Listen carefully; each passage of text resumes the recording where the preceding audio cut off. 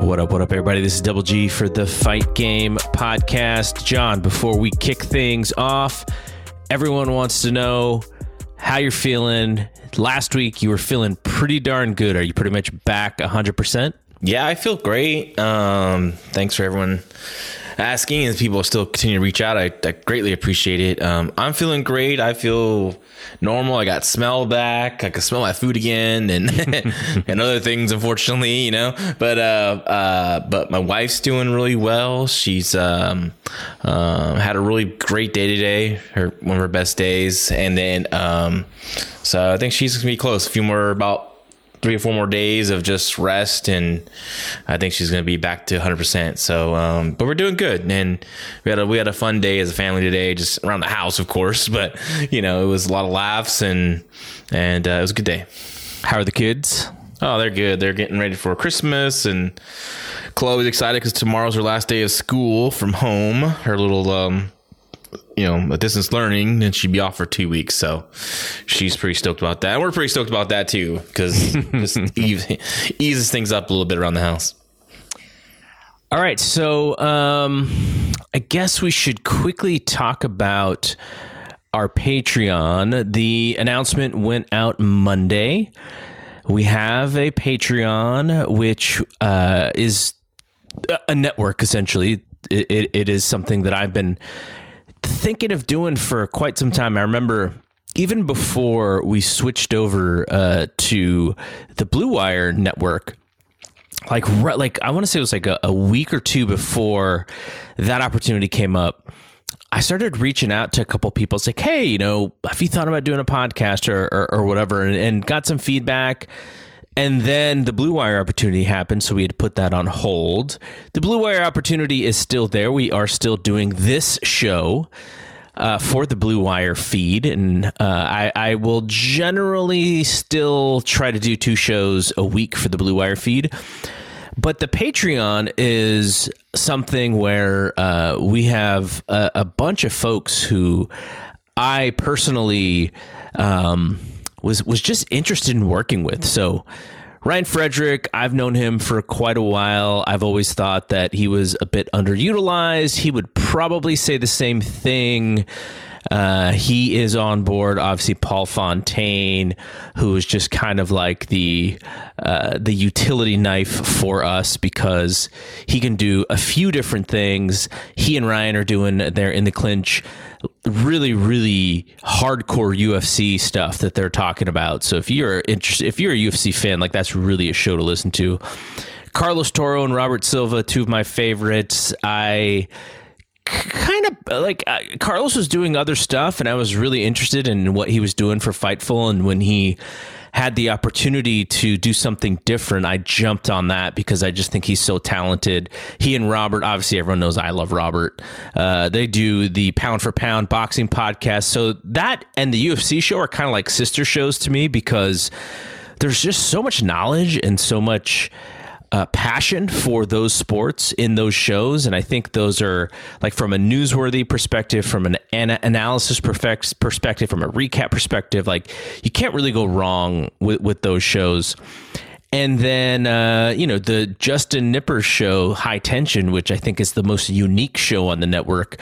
He and JD have been doing that, holding down the fort. I know you're going to be on that, maybe not every week, but a lot of the weeks.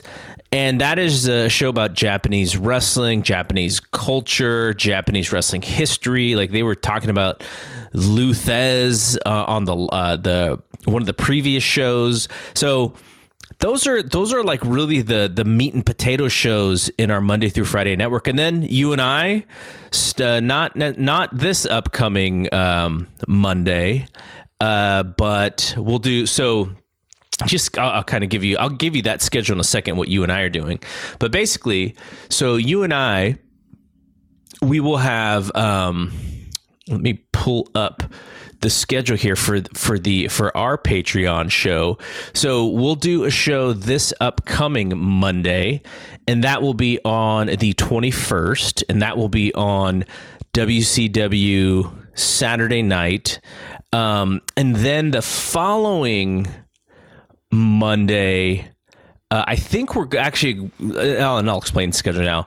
We're going to actually come back on that Monday the 28th, and we're going to actually do our AEW and NXT reviews for the shows on the 23rd, because we're not going to actually have a live show on the 24th. What we're going to do on the 24th is we're going to look at the last WCW Saturday night of our run of doing these shows in 1992.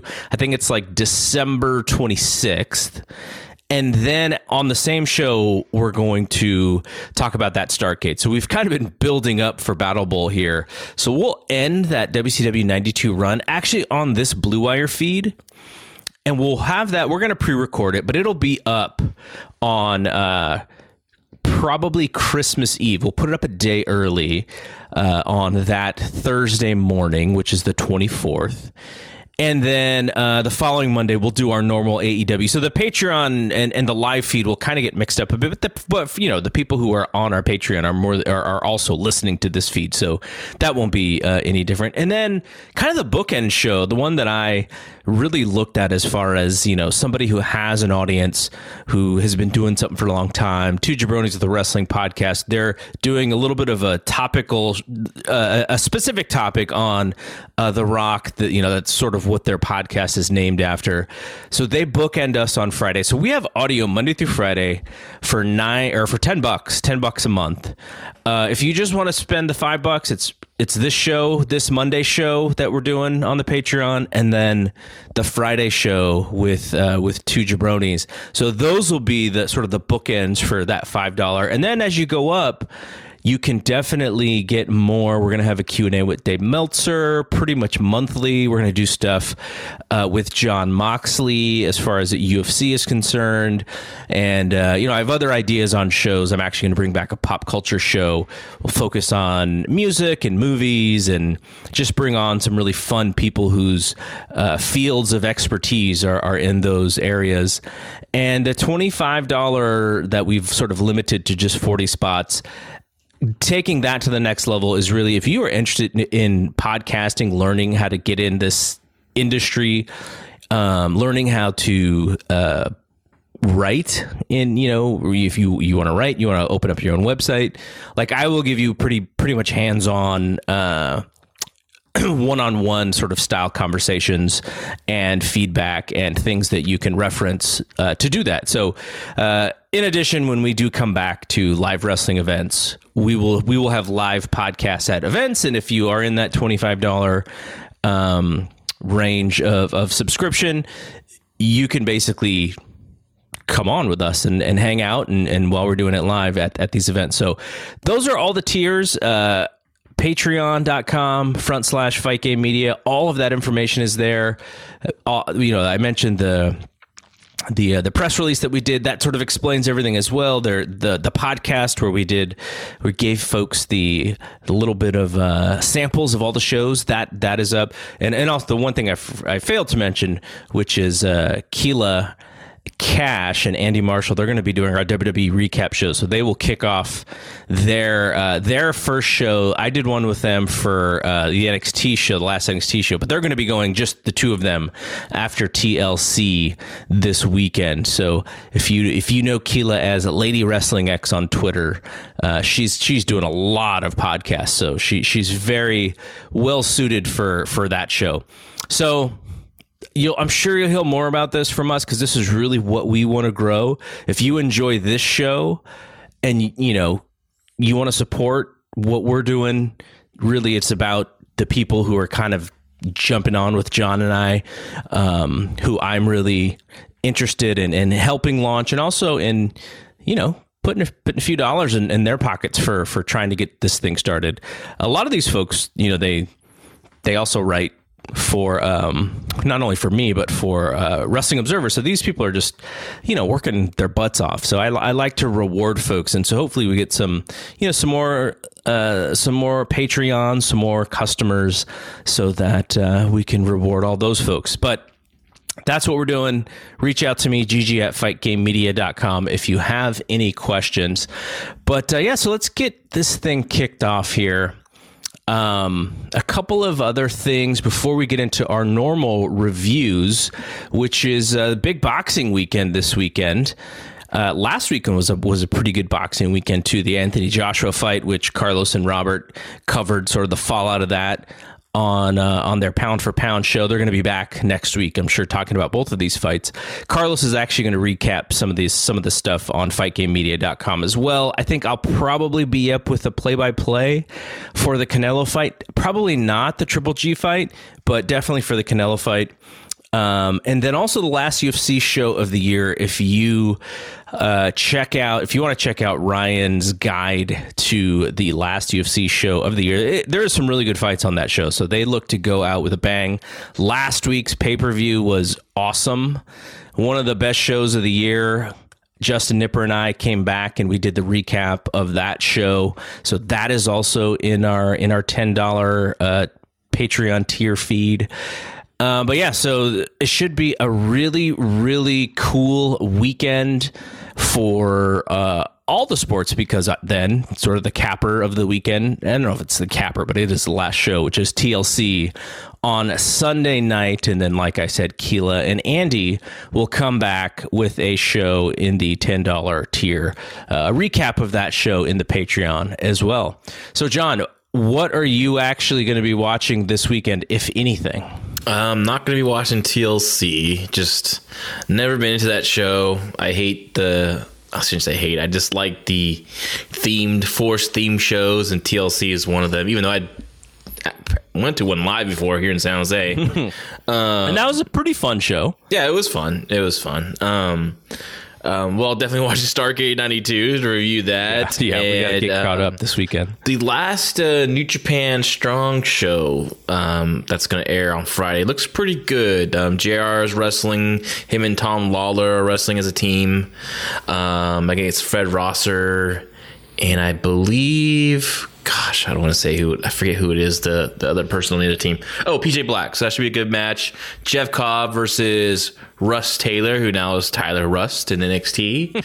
So that should be a good match.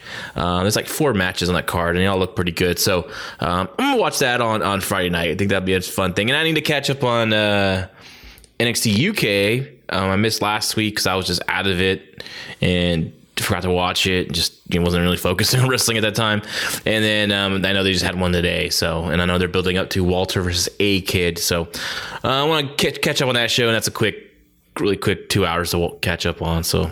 Okay, so I was actually going to save this for when we talk about NXT, but since you brought it up, what do you think about Ben Carter going to the NXT UK brand? Well, he's not legal here in the United States, right? Because he was never legal. And that's why he worked the shows for free of AEW. Right. But WWE signed him, and since he's legal in the UK, they sent him back, right? So I guess what they have to do instead of going through all the hoops for the right now was where things going on. So I think it's cool. I think I think it's a good thing. Give him some exposure there. I know it's not only eyes are on NXT UK as NXT, obviously, but this will give him some time to grow because he's a good athlete. He's a sensational athlete, but grow as a worker. I think he'll have time to develop there and get some quality stuff. And he gets to work with a lot of great people and great training facility over there. So, and then once things get normal and there'll be hopefully more flights back and forth, I think you'll see him in NXT USA. And like, there's no rush. He's still really young, so no rush. How old is he? I think he's early 20s. He just can't be too young. I didn't believe that. I didn't know he came here 4 years ago.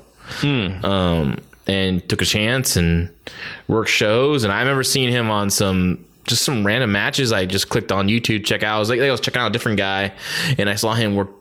And I was like, wow, this guy's good too. And then when AEW put him on and got him on matches, I'm like, oh, he's a good little signing if they can get him. They never did. Yep. And then WWE swooped him up, and probably for all the reasons that you just mentioned. No, yeah, he couldn't. He had to work those shows for free. He just did it to get exposure and of course it caught the eye of WWE, and and now he has a contract and he's working in NXT UK soon. So pretty cool. All right, so before we're going to go to a quick ad break here in a second, but you had a tweet, and I know you are getting people excited for the show. But we'll hang on to this tweet here. I'm still trying to find it, man. You tweeted more than I thought. Okay, here we go. I was busy today on Twitter. Causing drama too. It's causing drama with some people. You said the main event of Kenny Omega and Joey Janela was an embarrassment on so many levels. I will go into detail on this week's Fight Game podcast. So we're actually going to lead off with the dislikes, because I have one main dislike, which is not this, but it is a main dislike that is starting to really drive me nuts. That I think just have one.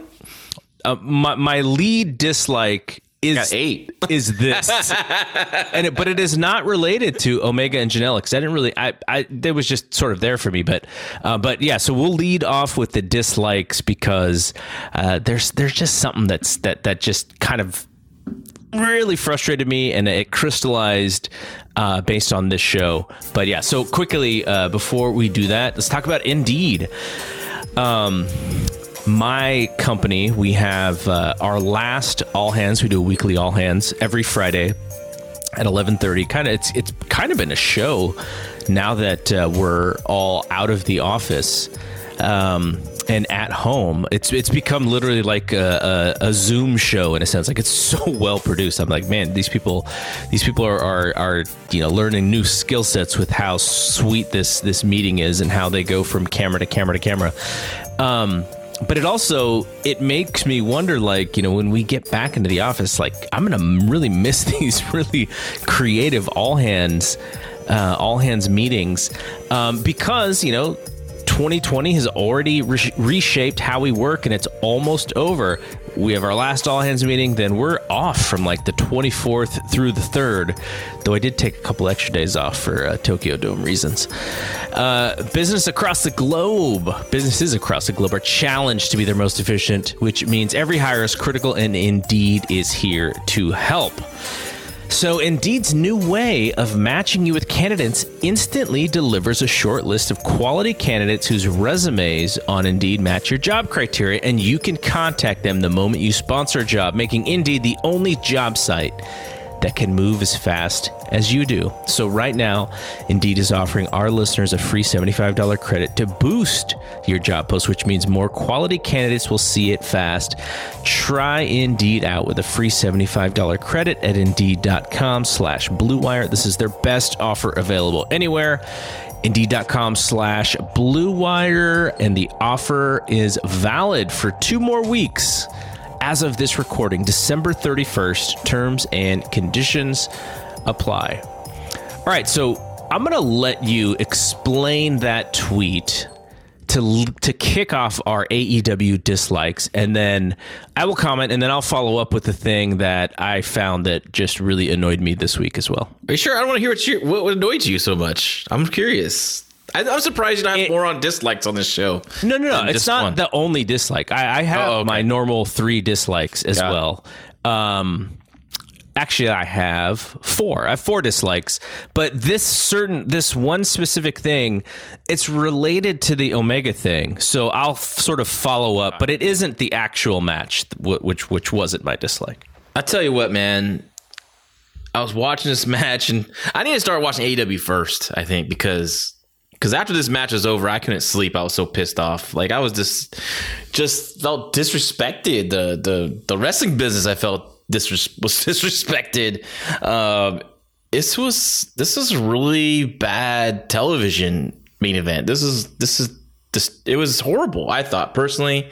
First of all, the match itself makes no damn sense. Like, there is no reason for this match at all. There's a title eliminator. Joey Janela is not even ranked. He's not doing anything. Okay, so can I explain this to you? Because this is what I understood it completely, but this is what is part of my frustration, and I think it may give you some insight. It may not. But okay, so last week, Tony Khan tweets that there's something going on, and we'll have video of it, and we'll post it to social media. And basically, it's a video of Kenny Omega explaining that he's got to jump on the airplane, going to wherever Impact tapes or whatever. That was what they were saying. But anyways, he said he was reading his app mentions on Twitter, and he saw people chirping at him because he won this tournament, the number one contender tournament, where he beat Adam Page in the finals. But people were saying that he got a little bit of a lighter road to the finals.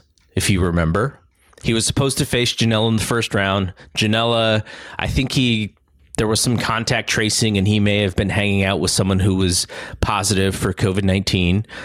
So he was out of the match, and they put in Sonny Kiss, and as you remember, he beat Sonny Kiss in 10 seconds or something. And then he was supposed to face Phoenix, who beat Pentagon, but then Phoenix got hurt, so then he faced Pentagon, and he beat Pentagon. So what he was explaining was that because he hears the chirping from the people, that he actually wants to face Janela just to show the people that, he can beat Janela.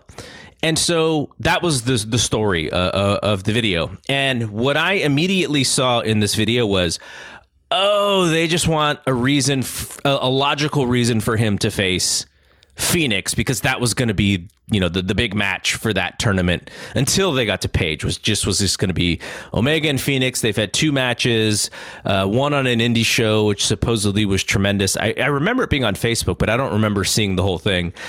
And so that right away I was like, okay, that's what they're trying to do. They're just trying to get to this match for Phoenix. So I understood that. What I didn't like is, if you weren't watching their social media, none of this makes any sort of sense whatsoever.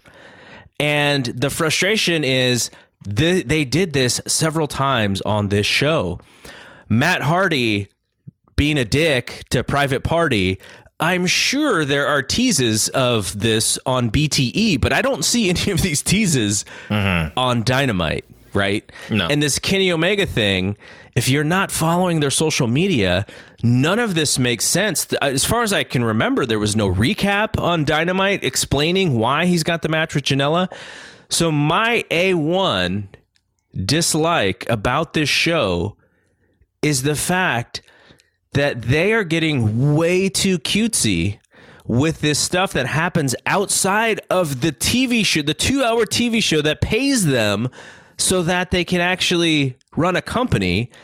They're not telling us these stories on the TV show, just assuming that people are watching BTE, people are watching their social medias, which obviously they're not, because the numbers are so much bigger on television.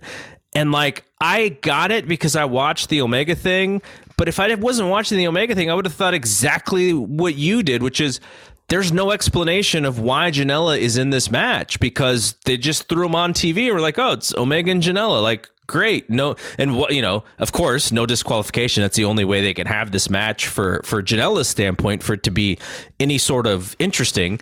But that's a story. That's my number one pet peeve and dislike of this show. You can now continue to talk about this match. No, I agree with you. See, I would love to have the explanation. It's kind of thin, but whatever. They're trying to explain it. And then there's no disqualification. It was just a stupid crutch for them to do hardcore stuff because Joe Janela sucks and he can't work and he's completely exposed on national television. There's nothing against him personally. Nothing as I don't even know the guy. I think he's a good guy. And the thing is to just back up what you're saying. It's frustrating that either what you're saying is he's just not good enough to be on TV, which I think there's something there. And not good enough might be a little strong. I think he's really bad. He's not. Well, but he works a specific style for an indie crowd audience that is pretty much with every little thing that he does. That indie audience is with him, and when he works for TV, he tries to do a little bit of that, which doesn't work at all. But he becomes a little bit exposed when it comes to working TV, because you can see that there are moments, And one of these was remember that match, that tag match where it was Miro and Sabian, and like he's like saying something. I think Sabian like got hurt or something. And he's like, "Are you okay, bro? You okay, bro?" Like stuff like that, right? So it's just whatever that reason is. Like I think if he was focused on being a better TV worker, he could shape up a little bit. But it's just his style. I mean, what he's good at is that indie style, and that crowd loves him, and he's really good at promoting himself, promoting those shows. He's the darling of the indie scene right now. It just doesn't really correlate to television. No, he's just not a good worker at all. He's not that talented. He needs the crutch of the hardcore stuff because that's the smoke and mirrors that he needs. I think he's perfect for the indies. I think he's perfect for, like I said, I think he's a great promoter, self-promoter, obviously. If Marcus Mack at All Pro Wrestling wanted to book Joey Janela, I said that's a great move because he'll draw the indie crowd that you want. Absolutely. Right? And I wouldn't be against it. I'm not gonna say at the time Joey Ryan was, it was not my thing, but I understood he was drawing an audience for us at the time. Except for the one opportunity when Cornette and Meltzer make up and we get invited to Louisville, and then you're gonna have to tell them, we booked Joey Janela or we booked Joey Ryan. I'll be honest. I mean, what's he gonna do? That's my job. If the promoter wants to book Joey Ryan, what do you want to do? I can't say no. I'm gonna do my best I can with the guy, right? And it's Joey was Joey, I guess. But luckily we don't have to worry about him anymore, thank God. So, but anyway, like this match is just like head scratching, and it just got worse. It just kept getting worse and worse and worse. First of all, like I said, no disqualification match. It was just stupid, just a crutch for Joey Janela. Joey right away hits this garbage can on Omega as he comes to the ring. Why can't Mega just like duck away? He just sits there and lets a guy run at him with a garbage can, throw it at him. Stupid. Don Callis. It was Callis. Callis was talking. That's why Omega was like waiting for Callis to keep putting him over on the mic. Don Callis, his number one guy, his world champion, is getting bashed with the garbage can, and he's so concerned about this. All he wants to do is do commentary. He's trying to get on the commentary booth. That's how concerned that he shows when his guys get beat with their garbage can. All right. Oh my God. Then like earlier on, you remember before the Terminator dive, Omega hits this baseball slide dropkick, and Joey Janela just strolls and sits down in the chair that's placed there. I mean, God forsake. I mean, a lot of people crapped on Sabu, but at least he jumped down and gave the guy some good looking punches and set him in the chair before he just dive out onto it. Right. I'm just like, what the hell? Like, just Janela is so bad. He's so bad at feeding. I don't think he understands what it is. I don't think he's ever trained. And wait, do we know who he trained with? I don't know. This fucking his backyard. I don't know. We got to ask Nick. That's hit up Nick and ask him some questions. So Omega then grabs the cookie sheets, right? The loud sound cookie sheets. And he goes to give a cookie sheet shot to Omega to Janela, and he just turns around and feeds his back, like, and looks back. Okay, hit me. I'm here. This is my back. This is where you're gonna hit me. Just so bad. That was Big Van Vader and Sting with the 2x4. then like the idea of like Don Callis doing commentary while Kenny Omega is beating up on this poor guy, right? It was to get this heat and get sympathy on Janela. You can't get sympathy on the guy that the fans don't care about. The AEW fans do not care for Joey Janela. They don't care. Well, it's not like Jungle Boy or something like that. The problem is like there's no fans. There's fans there. I mean, there's a few fans, and you couldn't really hear them because they're so far away from the ring. So we're relying on the actual wrestlers who are around the ring. And I don't know, like maybe they should have cheered louder because then they could have got on some of those GCW shows. But I didn't really hear the crowd react to anything on the show at all. Not like this was necessarily a show that they were setting you up to react to like the last two shows, but still it was pretty silent pretty much the whole show. They should, because they had nothing to really cheer about. And then it just kept getting worse, dude. I mean, first of all, how stupid it is. So Don Callis is doing commentary at ringside, right? First of all, they're not Jerry Lawler. Jerry Lawler can do this without any plunder and keep it entertaining, and he's done it many times. And they need to really watch Jerry Lawler. That's a pretty high bar, though. That's a I know they Omega can't even tie Jerry Lawler's shoes, but Don Callis. Okay, so Don Callis, this invader, this asshole who screwed the fans, who pulled the wool over AEW, Tony Khan. He's the invisible hand. What? He's the invisible hand. And he has a live mic. No one can turn it off. Is he plugged in his own system? Why can't Tony Khan just turn it off? They turned Taz's mic off. He turned Taz's, but the invader, this asshole, he can't turn it off. Oh, don't tell me that Tony Khan is going to be the Eric Bischoff of the NWO. Please. Oh, probably, most likely. He's already jacking off on it. Like he has a little play thing at Impact right now, soon to be at a different promotion. And and then of course Omega, he gets on it right now. He's doing the color commentary right for the match. So Omega starts jumping on it, and he gives the referee Bryce Ginsburg the microphone. Hold this while he does a move to Joey. And what does Bryce Ginsburg, the impartial referee, the guy that's supposed to call it right down the middle, know what he does? He holds it for Kenny Omega. And he goes down for a count with the microphone in hand. Like, dude, you fucking idiot. Like, you're not working for this guy. You throw it to the side. You say, screw you. You don't even take the microphone from him. You throw it to the side.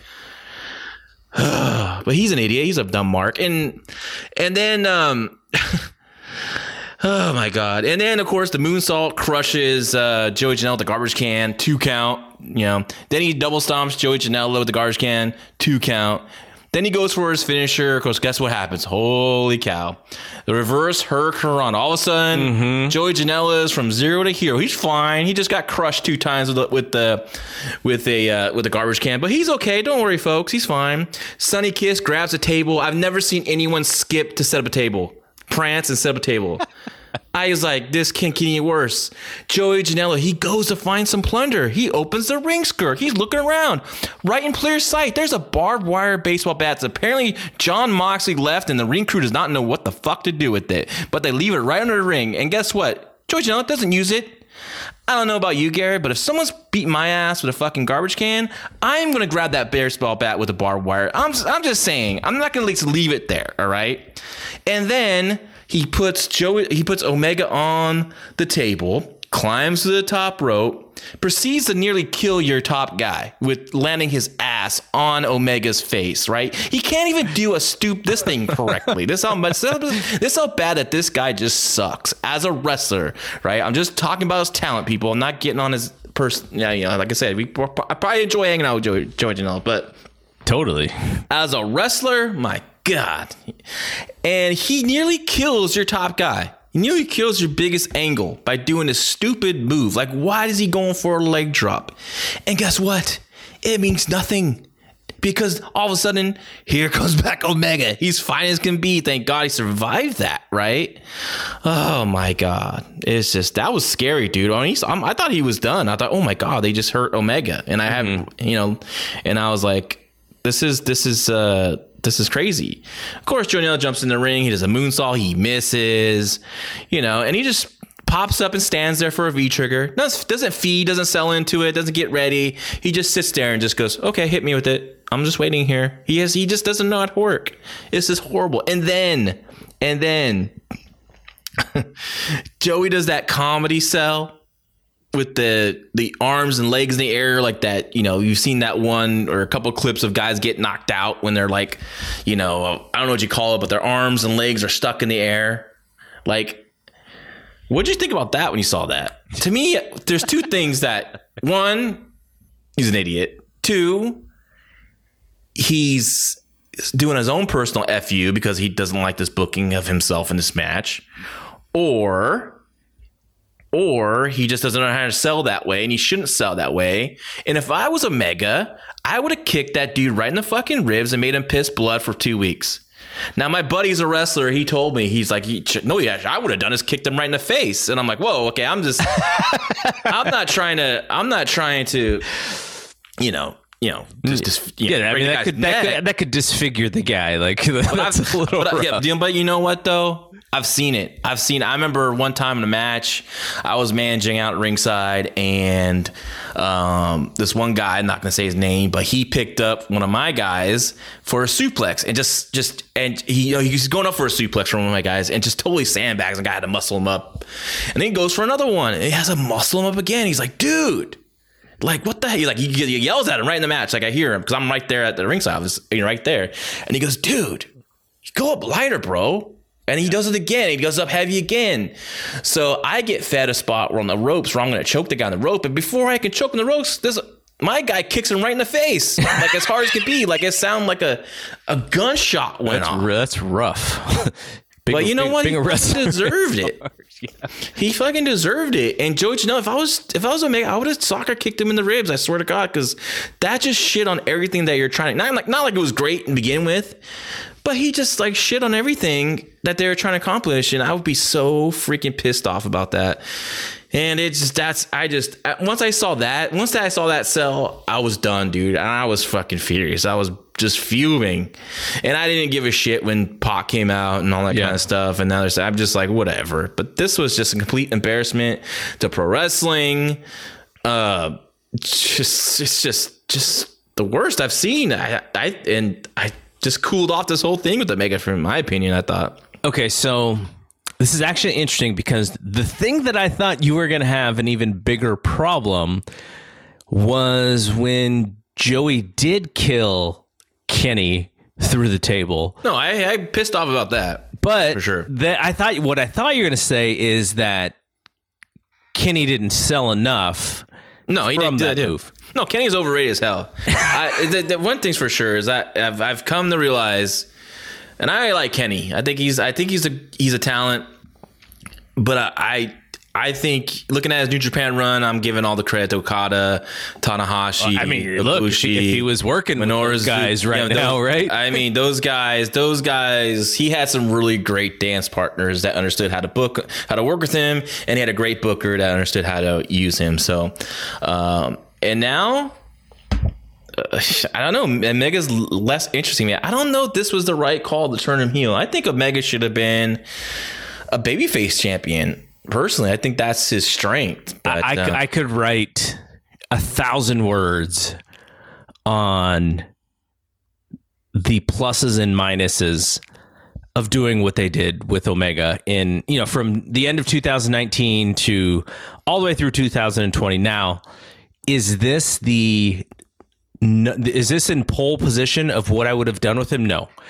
I think this is good, and actually, in my likes, is that this is the week when the act finally won me over. I liked the act.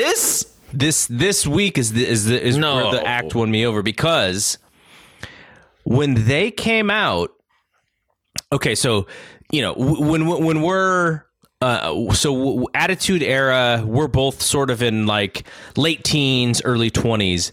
And the thing that actually was cool, no matter if it was babyface or heel, the thing that was cool was when someone made it seem like they were going sort of against the grain, sort of what we knew of pro wrestling.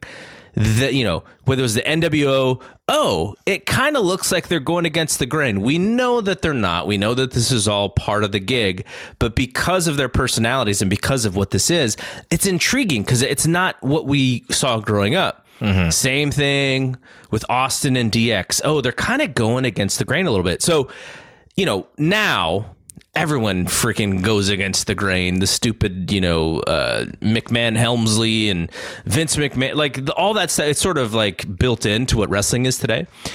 And I think that Omega and Callis for the AEW audience, because they have made their sort of their personalities kind of bigger than life. And this is not my favorite Omega personality, but I do think he's doing a really good job. I think he's bought in. And look, Callis is Harry Houdini, right? Like, who the hell? I mean, everyone knew Don Callis as the New Japan announcer. He's running Impact. Impact is not on anybody's radar. And Harry Houdini's this whole thing to where he is part of the biggest angle on AEW right now. Like, the guy, love him or hate him, like whatever he did, to get to this level is pretty brilliant. I like that act. I think that act as a duo, they are so entertaining. This week was not, what they had this week was not the greatest, and they tried to make as good of what they could. I think, we'll see. I think there's some really smart people putting this stuff together.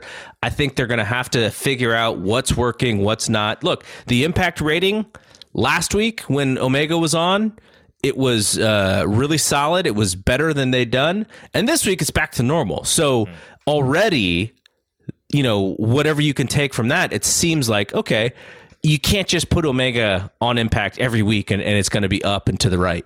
They're going to have to learn from that. And I think they're going to have to learn here too. Like one of my biggest, I mentioned this last week, the most intriguing thing to me about the last 2 weeks of ratings were not the actual ratings themselves, but I wanted to see what it was going to normalize at. So what it was going to be for their normal show. They did 2 big shows in the last 2 weeks. Okay, what happens when they get back to their normal show? This was their normal show, and they went right back to where they were. Mm-hmm. So they didn't get that little bit of new normal, that extra, now they're, it's extra 30,000 people now for their normal show. No, it went back pretty much to where they were before. Not quite. Maybe they were a little bit up, but that's the stuff that I'm looking at. So what does that mean? Well, unfortunately, I thought they put a really bad foot forward because I was not interested in anything except for the Omega Callis act when they sort of put this on paper. They'd been telling us about these matches. So I think they may have gone a little bit the other way, and it was a really heavy show to where they're trying to get a few different acts over, which there's not a lot. There wasn't a lot there. So you got no Moxley. You didn't really have the Young Bucks. Jericho was in a 12-man tag. That wasn't a big feature point of the show. So Sting's already pretty old now. Like, God, I'm so frustrated with that. We'll talk about that. I know. But this is the stuff that intrigues me about this show, which is, okay, now they have the data. They saw what the numbers were. How do they learn for the next week? And I think they'll figure out this Omega thing. I think for Omega and Callis, I want to say a little bit less will mean more.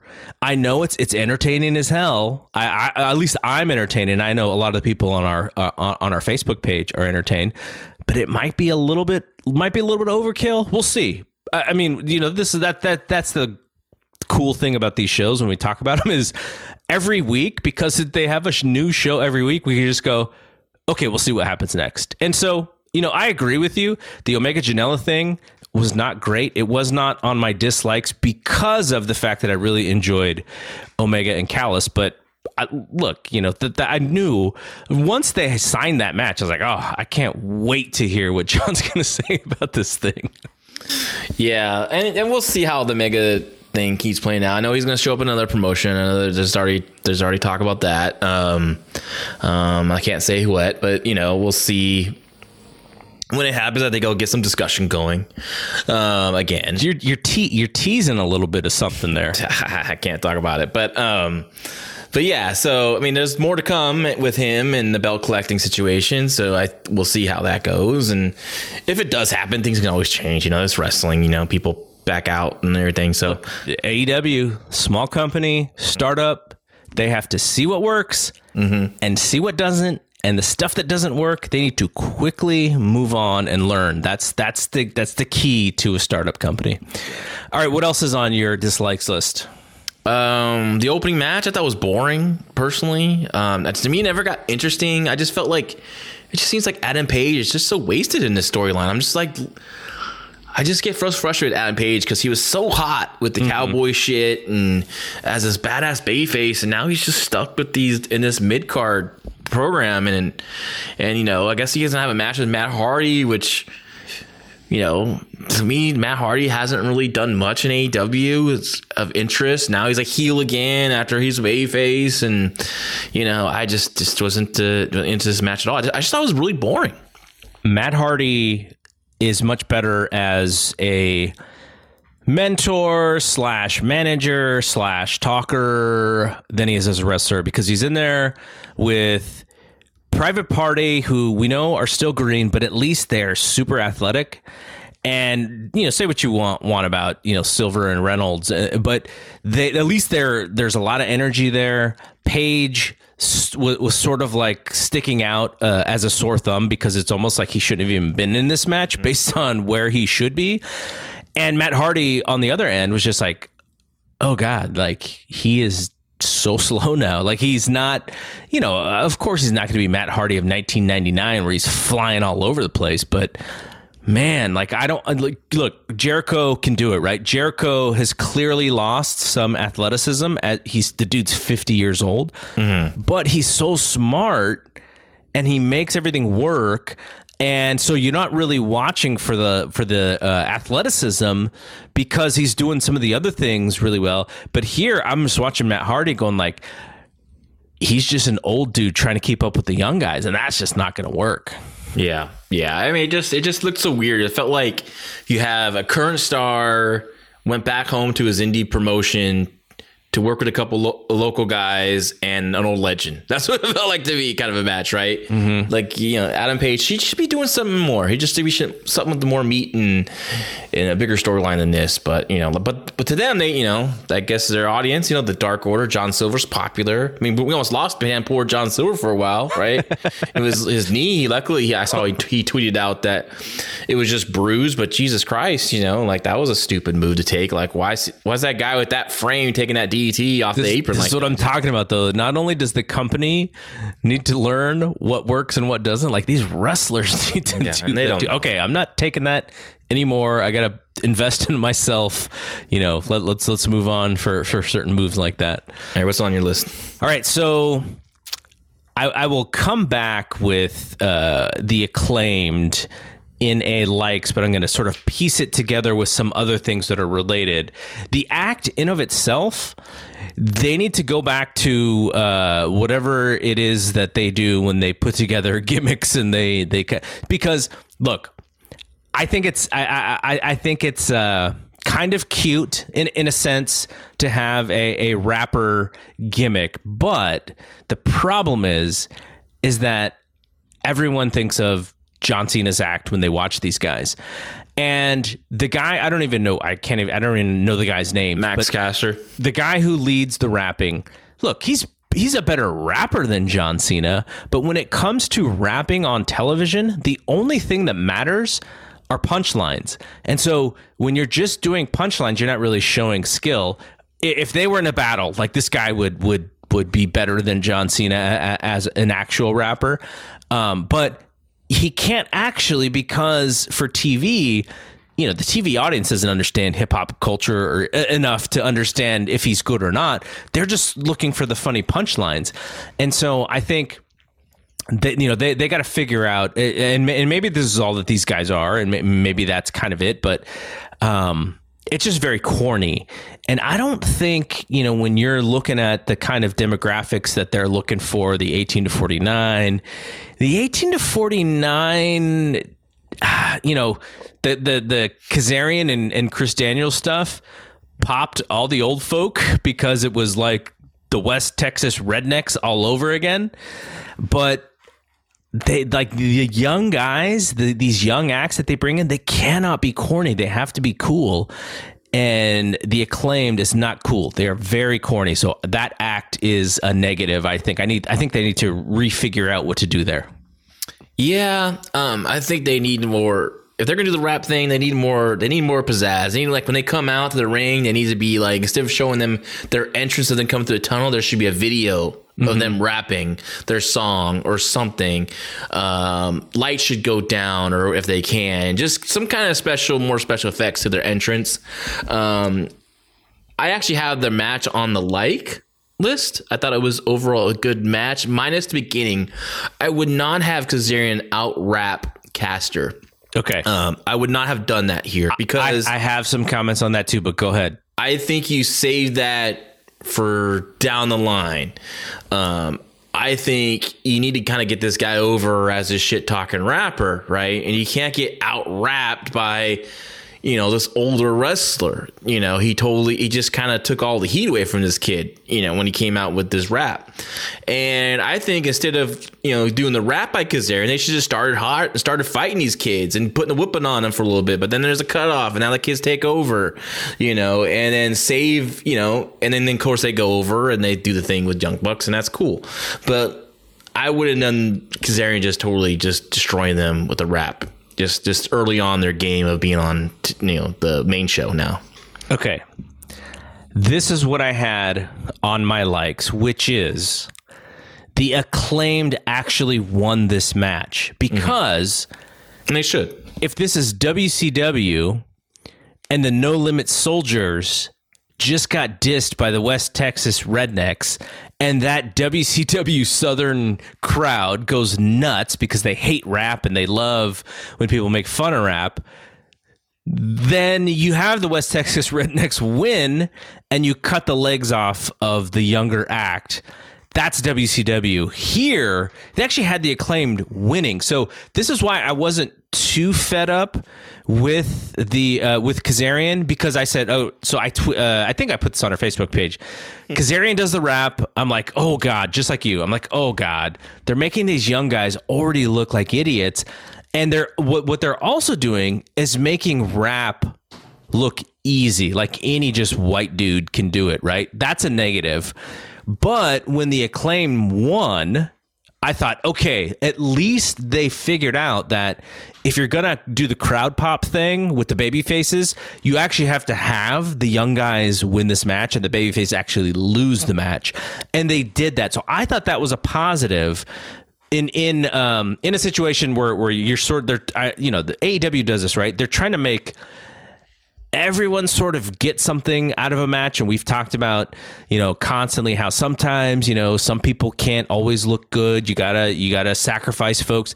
This is just the way that they do it sometimes. So that was almost the way of like, okay, we're going to beat these guys with these young guys who have never even been on wrestling a match on Dynamite, but we'll let Kazarian, get a couple punchlines in. So I understood that, but I was so happy that the Acclaimed won. And, they're probably not winning next week. So, but at least I think they'll be in a better match. And look, this match was fine. But I think for the style that this AEW crowd, the fan base really enjoys, the Young Bucks are stars to this crowd. And they are stars. So I think that'll be, they'll knowing the Young Bucks, they'll give these guys something as well, and then they'll beat them. But I think it'll be a good showing. Here was solid, but I did like the fact that they had the Acclaimed win, because I think that was the only way to go. Yeah, I think, but I don't know. I don't want them rushing this match with the Young Bucks because they're just going to lose like right away, right? I think. Who knows? They could do something else. It's not title, it's that Top Flight thing. They saw how they, no, but I know. But they saw how Top Flight kind of took that level up with the fan base. I think they're trying to recreate that. You probably should, maybe create some distance so that when you do it again the next time, people aren't going to compare it to the Top Flight thing. Because that's my main worry is I don't think these guys are as talented as Top Flight. And next week, I don't expect the match to be as good as the Top Flight match. And then I think the Acclaimed are going to be a little bit of a level below Top Flight, which I don't know if that's what you're trying to do here. I just think, they should get a couple more wins on the main show and talk. And again, always mention the Young Bucks in their post-match rap or whatever. Like, we're coming for you. But they already mentioned on the during this match that, they're already ranked number 5 because they won all these matches on Dark. They beat a bunch of jobbers and now they're ranked number 5. So, it's just, those rankings just drive me insane anyways. But the other thing that was now this may be for this very young audience, but I don't know if you caught this. They called them cucks. Did you catch that in their rap? I heard. I'm like, okay, like that is a word for folks who got a little bit on the low self-esteem situation there where they call each other cucks. I wouldn't have gone there. That's not really. It's the reason why I can't watch the show with my kids. Right? Just there's no way. I mean, I know NXT did have a bad word this show, but 99% of the time it's going to be a pretty clean show, and I can watch with my daughter who's 5, and and now she's a wrestling fan and wants to see Rhea Ripley live and in person when it happens. So it's just too much foul language. On my dislikes list, my next up was the Miro interview by Alex Marvez. Yep, that's on my list. So bad it was funny. $75,000 fine, just $25 $5,000 for each person you heard or whatever. Just so over the top and dumb. It was so bad. This was so bad that Jim Ross just totally rubs his nose of it, coming out of it saying, "Great work, Alex Marvez."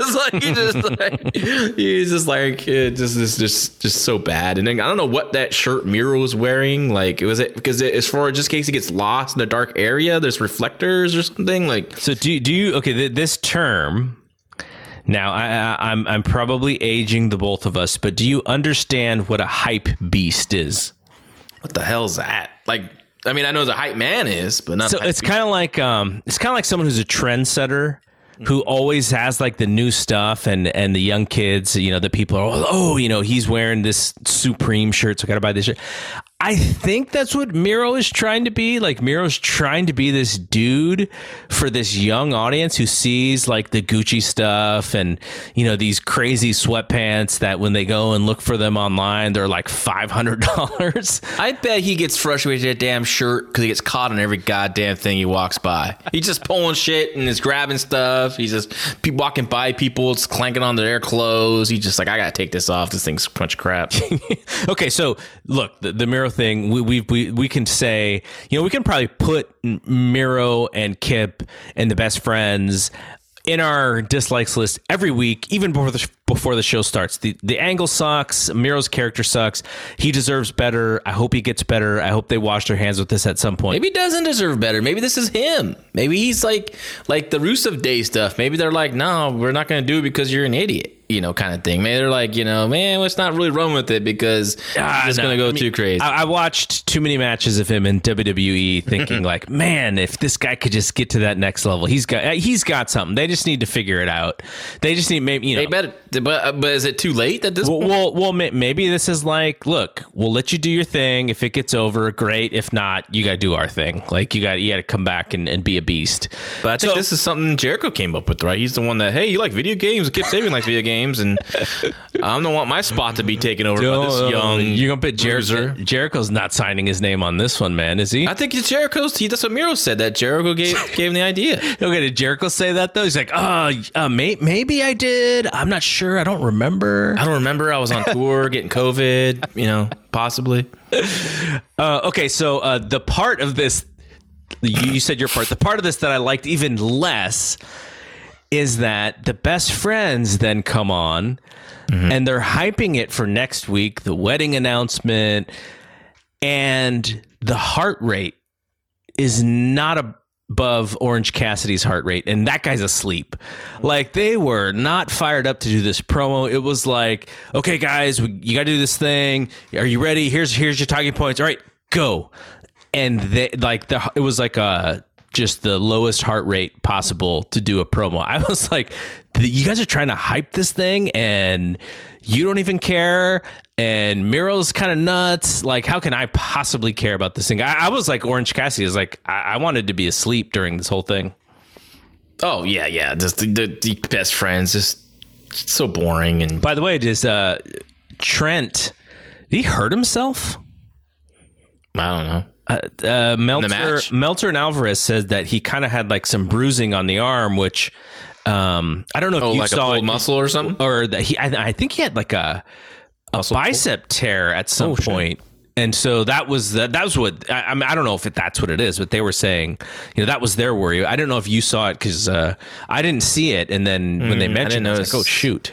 I know his arm was hanging low, but yeah, that's kind of what it was in the match. And then they said when they saw it in the promo that his arm had some bruising on it. Oh man, well that sucks. Well, at least sucks that he's the better one of the two. I know. I don't want any injury on anyone. That's not good thing to say. But anyways, yeah, that was best friends. I mean, why even show that they're going to do something like announce the big announcement by the heels and promote it that they have this big announcement, and then as a surprise, out come the baby faces. Not to let the baby faces know that they're going to do something, because now the heel should know that they're going to do something and be on the lookout for it. It's kind of stupid.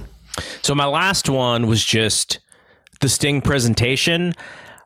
I assumed, based on their hyping of him, that he was going to do another promo or something. And all he did was like show his face, heels cowered, and we went to commercial, and that was it. Well, Powerhouse Hobbs did try to step up to Sting. Yeah, no, I thought that was smart. That's the right thing to do. At least someone that character. Yeah. But I guess when the first 2 weeks, Sting was pretty important, right? Mm-hmm. And so you have him for this next week. I think you kind of have to do a little bit more than you did the previous 2 weeks, not less, or else I just don't think you should put him on. Like, let's save Sting for when we actually have something for him the next time. Well, yeah, because last week they promoted he has this big announcement. He comes out, does nothing. So I think that lost people's interest, on Sting. So now he's just out there. I guess the announcement is he's just watching Darby. Like that was the announcement. Ooh, exciting. They have no idea what to do with him. That just tells me that right there. Sting should have came out. I mean, I'll put this one. This goes with my another dislike, which is the Cody Rhodes and Angelico match. Another match was very boring to me, because Angelico just bores the shit out of me. Did I miss AEW TJP? He's just he's Sleepy Pete. Just sit there. Okay, did I miss something? Because they started talking about Angelico's submission background, and he trained in Mexico. Yeah, he does some lucha submissions. I don't remember. I mean, I'm going to take the responsibility here. I'm sort of disinterested in that act. So I could just be missing. But is he has he locked guys up and has he tapped guys out? I haven't seen it. I mean, unless it's on Dark. I mean, but he's like, it's not like he's convincingly when he does these submissions. He kind of just does a lucha thing. Like, okay, I'm gonna put the arm here. Here's a submission. Ha ha ha. Like, it's nothing there's no aggression in his face. There's no struggle. There's no trying to lock it in. He's just like TJP. He's just bored out there. He just, shows no emotion. He's just a blank canvas of just a vortex of boredom, right?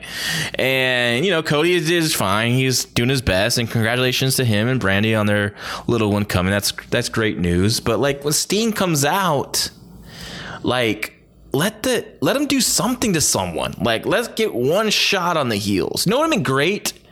Know what I mean? Great if all of a sudden Hook ran after Sting, right?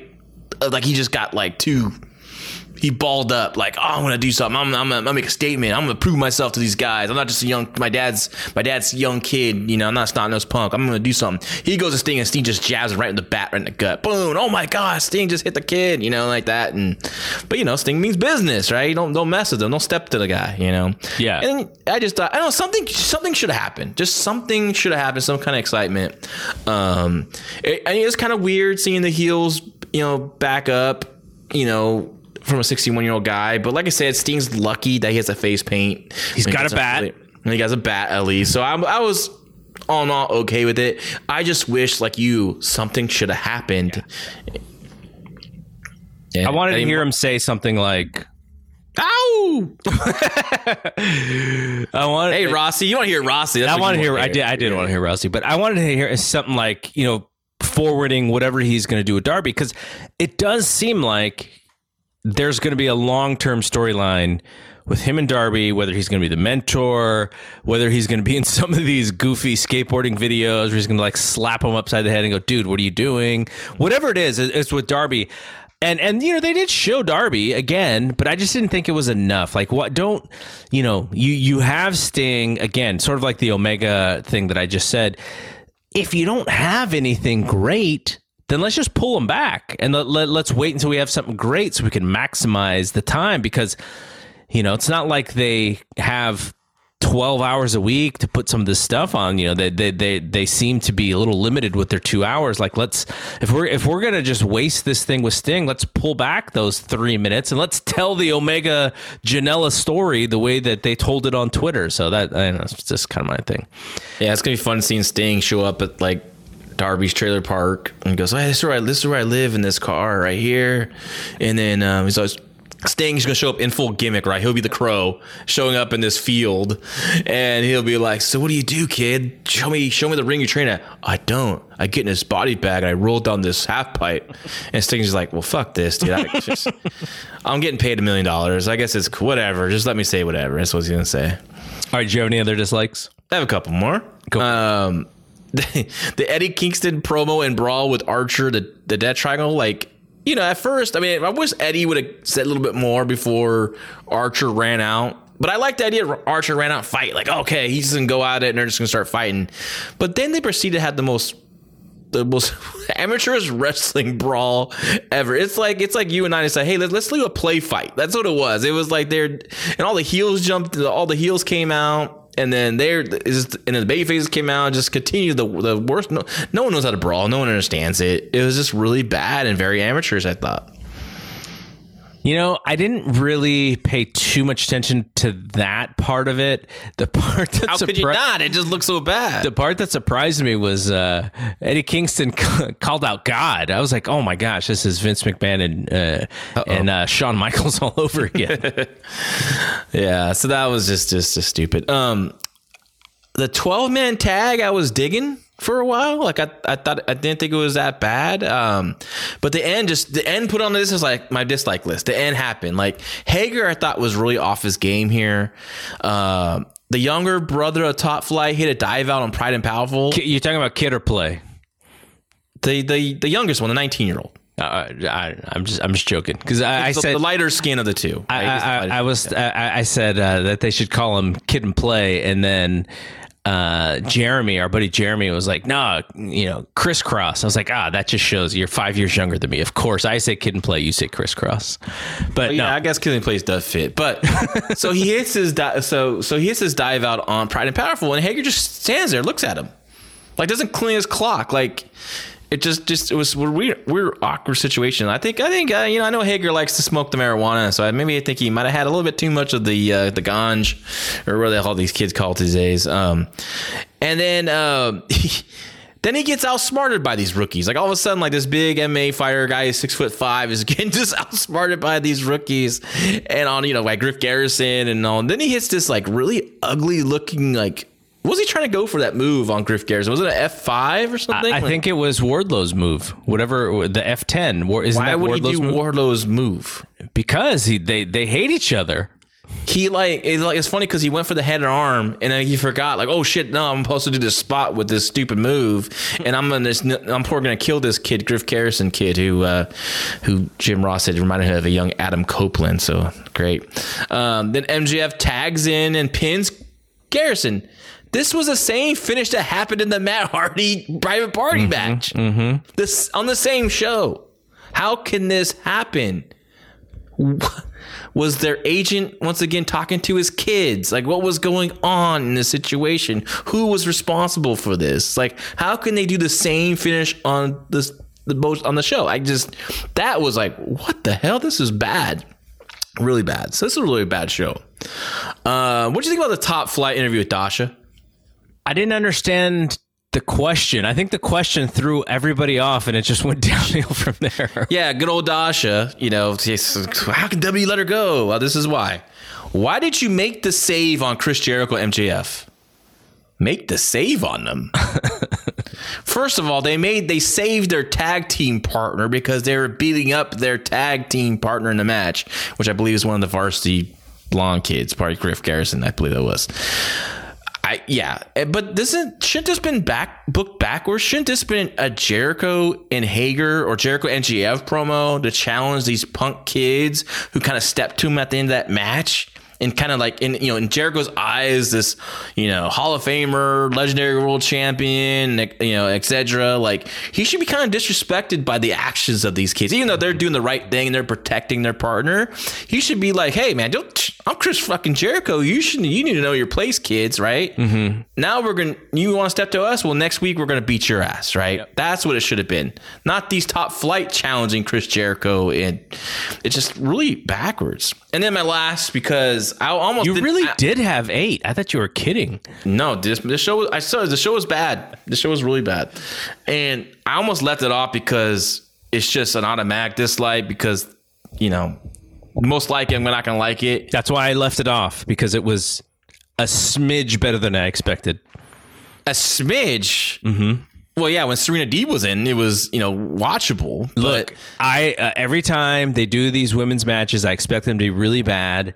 And if they are not as bad as I thought, then I don't think I should put it on the list. Like, it's better than I thought it was going to be. You need to go back and rewatch it. No, don't do that, because life's too short. But you have to go see Big Swole's worst hot tag in wrestling history.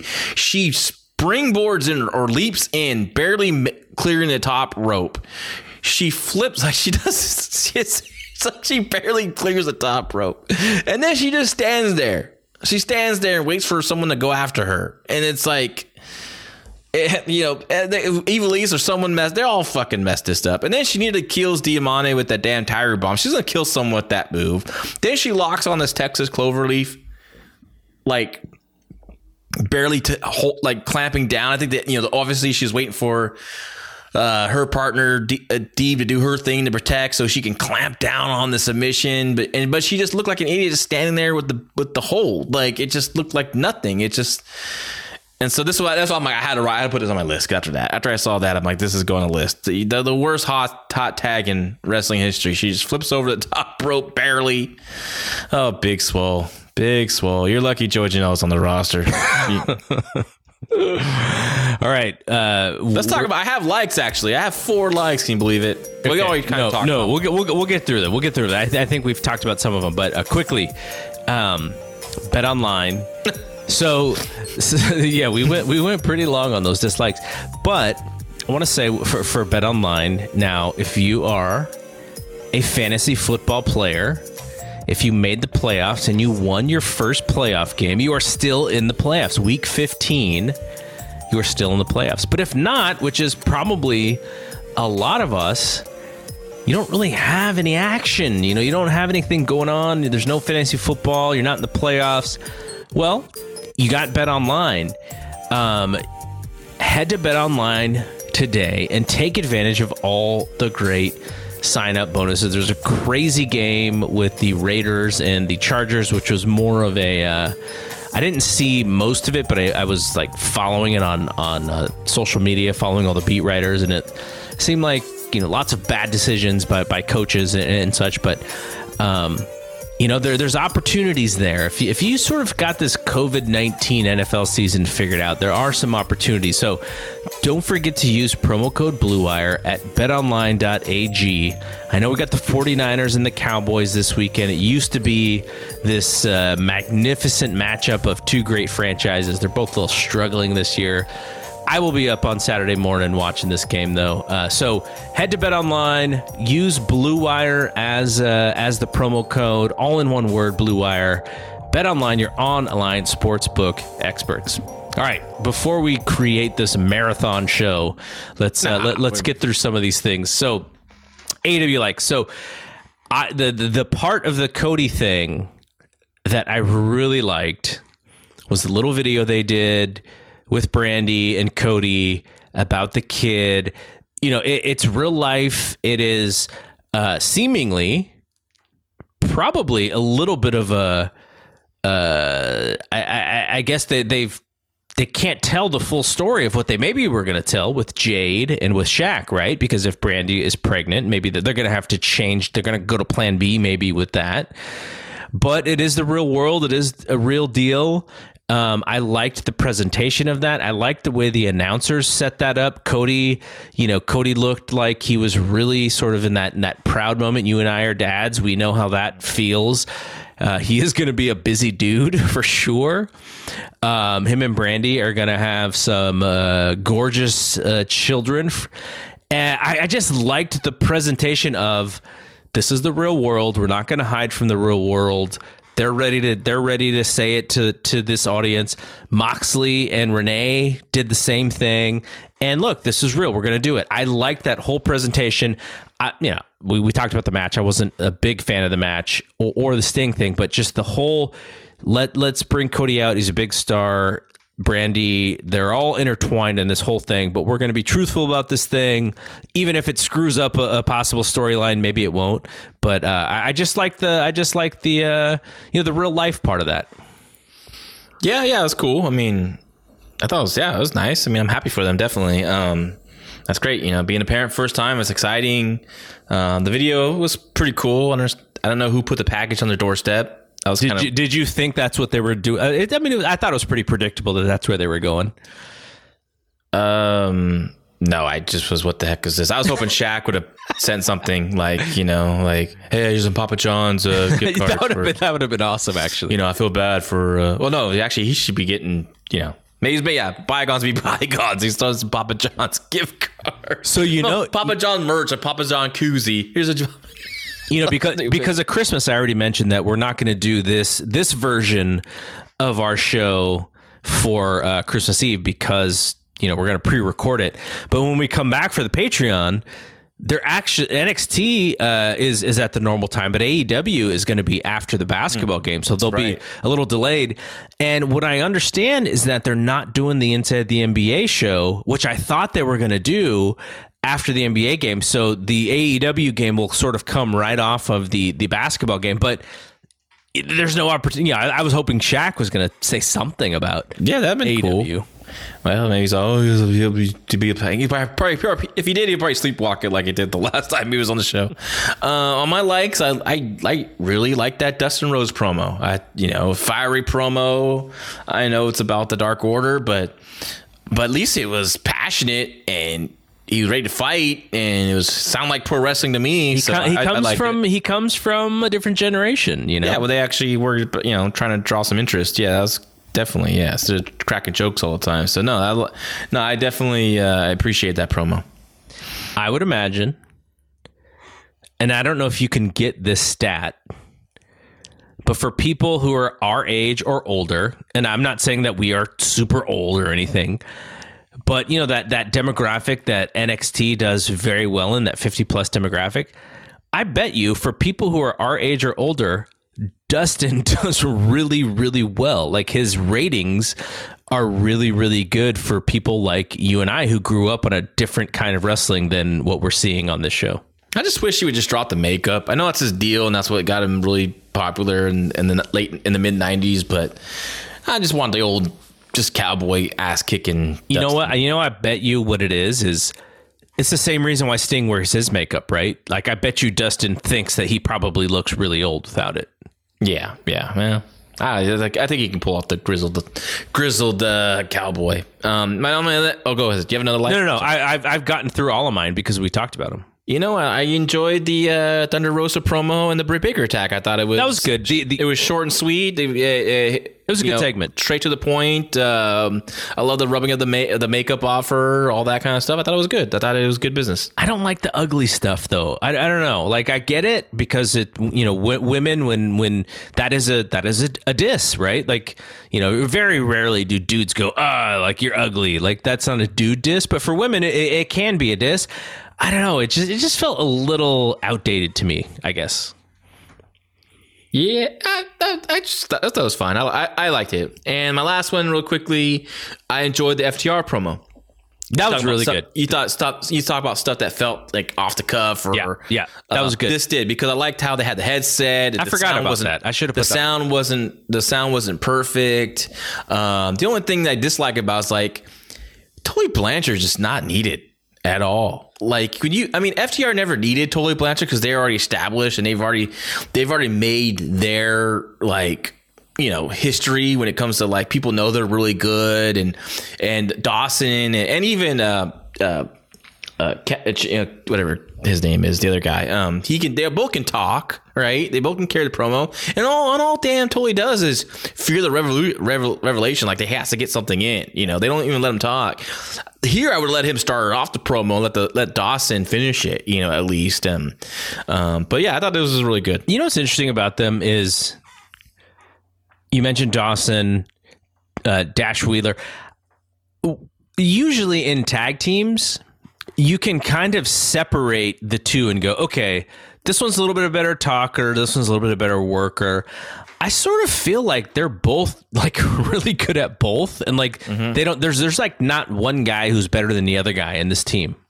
I would say Dawson is a better talker.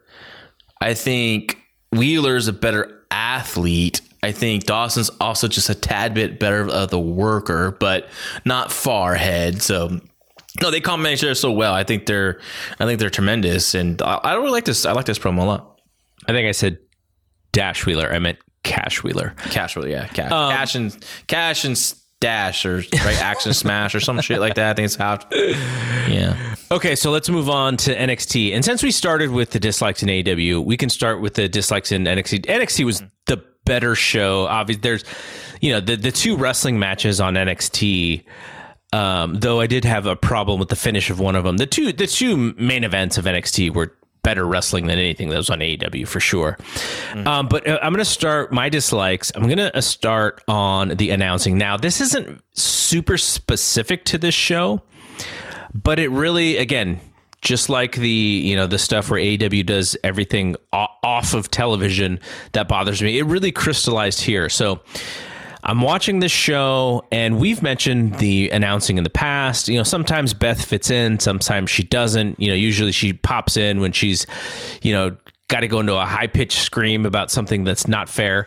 But I wanted to give Wade Barrett a little while to kind of set in, because I always thought he was such an amazing talker with WWE, and I just figured, okay, Wade Barrett is such a great talker. He's going to fit in perfectly, and he's going to be a badass color commentator. I do not like him on this show. I think he is just about the most cookie cutter color commentator that you have. Now, I don't know if it's, maybe it's the way that he's being produced, but I know from the promos that this dude cuts, he is very creative, and he should be more Jesse the Body Ventura on this show than he is. He just kind of tries to fit in. Well, I don't think he wants to really stand out too much. That's because he can't do anything. He can't, he's not going to wrestle. So he's not trying to take away. I think he would take away if he really went Jesse the Body Ventura, like you said. I think he's okay. I don't, he's no Nigel McGuinness, who I think no. Well, and that's what you compare him to, is because that's who I'm sort of missing is Nigel. Yeah. And so, let's talk about Vic Joseph now. I think Vic Joseph is much more in the Michael Cole sort of the blueprint of what a WWE announcer is. Like, he's going to give you the action. He's not going to be too strong. He's not going to be too opinionated. He's just going to give you what the producers want him to give you. My problem with him is, and I would have to know a little bit more about how they're being produced to know whether or not this is his fault or if it's Beth's fault. But I've been really listening for this. Listen to how many times he sets up Beth, and Beth starts to talk, and then he has to excuse himself because he has to cut her off. Now, he's the lead guy, so I'm going to put the blame on him. I may be wrong on that. I will admit that I don't really know, exactly how he's being produced. But at least once a show, he sets Beth up for something. She's about to talk, and then he has to cut her off to call a suplex. To me, let Beth get her thing in, and if you're good enough, you can pop right back in and determine if you need to explain what just happened. We're watching on TV, right? You're not calling it on radio. If you're calling it on radio, I sort of get it. But I just saw this dude do a suplex. You don't have to tell me that he did a suplex and cut poor Beth off, who we know is in a studio in her home and is not with you doing the show. So I think it just hit me. I think I was just frustrated with it. And finally today I was like, okay, that's enough. I need to talk about this because I wanted to watch for it. And look, you mentioned McGuinness. I'm a Morrow fan. I get it for the people who think Morrow's a little bit too loud, but I thought Morrow and Nigel were a pretty good team, and I thought that they enhanced the product. And so I think this announcing team is a little bit of a step down. It just kind of crystallized for me a little bit more today. I don't know why. Mm-hmm. I remember there was one moment we had to cut it off because there was a near fall, but I'll listen for it next time for next week. I doesn't really. I think Vic Joseph's pretty serviceable. I think he's. Yeah, that's a really good word for him. I'm not saying he's bad. I don't think he stands out as being like top of the line though either. Yeah, I wonder. I know he's under the Michael Cole kind of thumb, right? So there's a little bit of that. I don't think he's that bad. I prefer Todd Phillips more, right? When he was on the show, I thought I liked him. After Morrow, I'm a Morrow guy myself, but I don't think he's that bad. But I'll listen. I'll listen. I thought they did a really good job during the Pete Dunne and Kyle O'Reilly match, the main event. Okay, or the main match, I guess. What was on your dislikes? I said, well, the worst match on the show, Shotzi, Indy Hartwell, just wasn't good at all. Both these ladies really need leaders out there. Yeah. The finish was blah. Honestly, I would have kept this extremely short. I mean, I would have gone to the interference like within minutes to kind of just get right to it instead of letting him have a match. I would kind of just go to it. And then when it happened, when Indy hit Shotzi with the trophy, she should have just kept punishing with it or more shots. She hits her and she's like shocked, and it's like, oh my god, it just was dumb. And it kind of like. And no one attacked Shotzi even more. The heels just kind of walked around her. They weren't even stalking. They were kind of just like, it was like time stood still. And also looked weird that no one came to help Shotzi out. Like, where's her friends? Where's Ember? Rhea Ripley's on the show. She's in War Games with her. She never came out. And this is after Shotzi had mentioned how proud she was of her team, right? Exactly. So I just wasn't, I thought this was overall just a stinker of the show.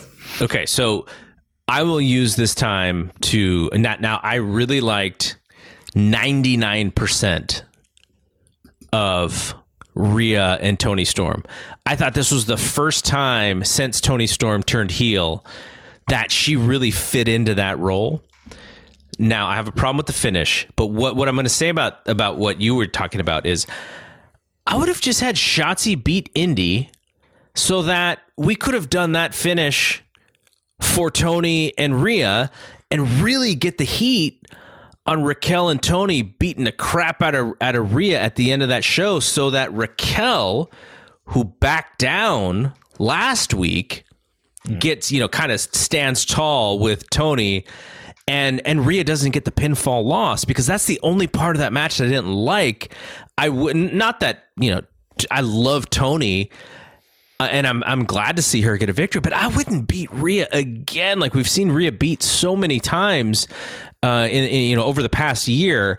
I would have switched the styles of the finish. I would have had Shotzi beat Indy, and then they could have still, maybe they try to jump her and she scoots away so that you don't sort of repeat that finish. But I would have switched it so that Rhea didn't have to take that pinfall, and then Raquel could have got hers back. Like I would have really switched how they did both of those. Yeah, I understand what you're saying. I didn't have Rhea and Toni on my likes or dislikes.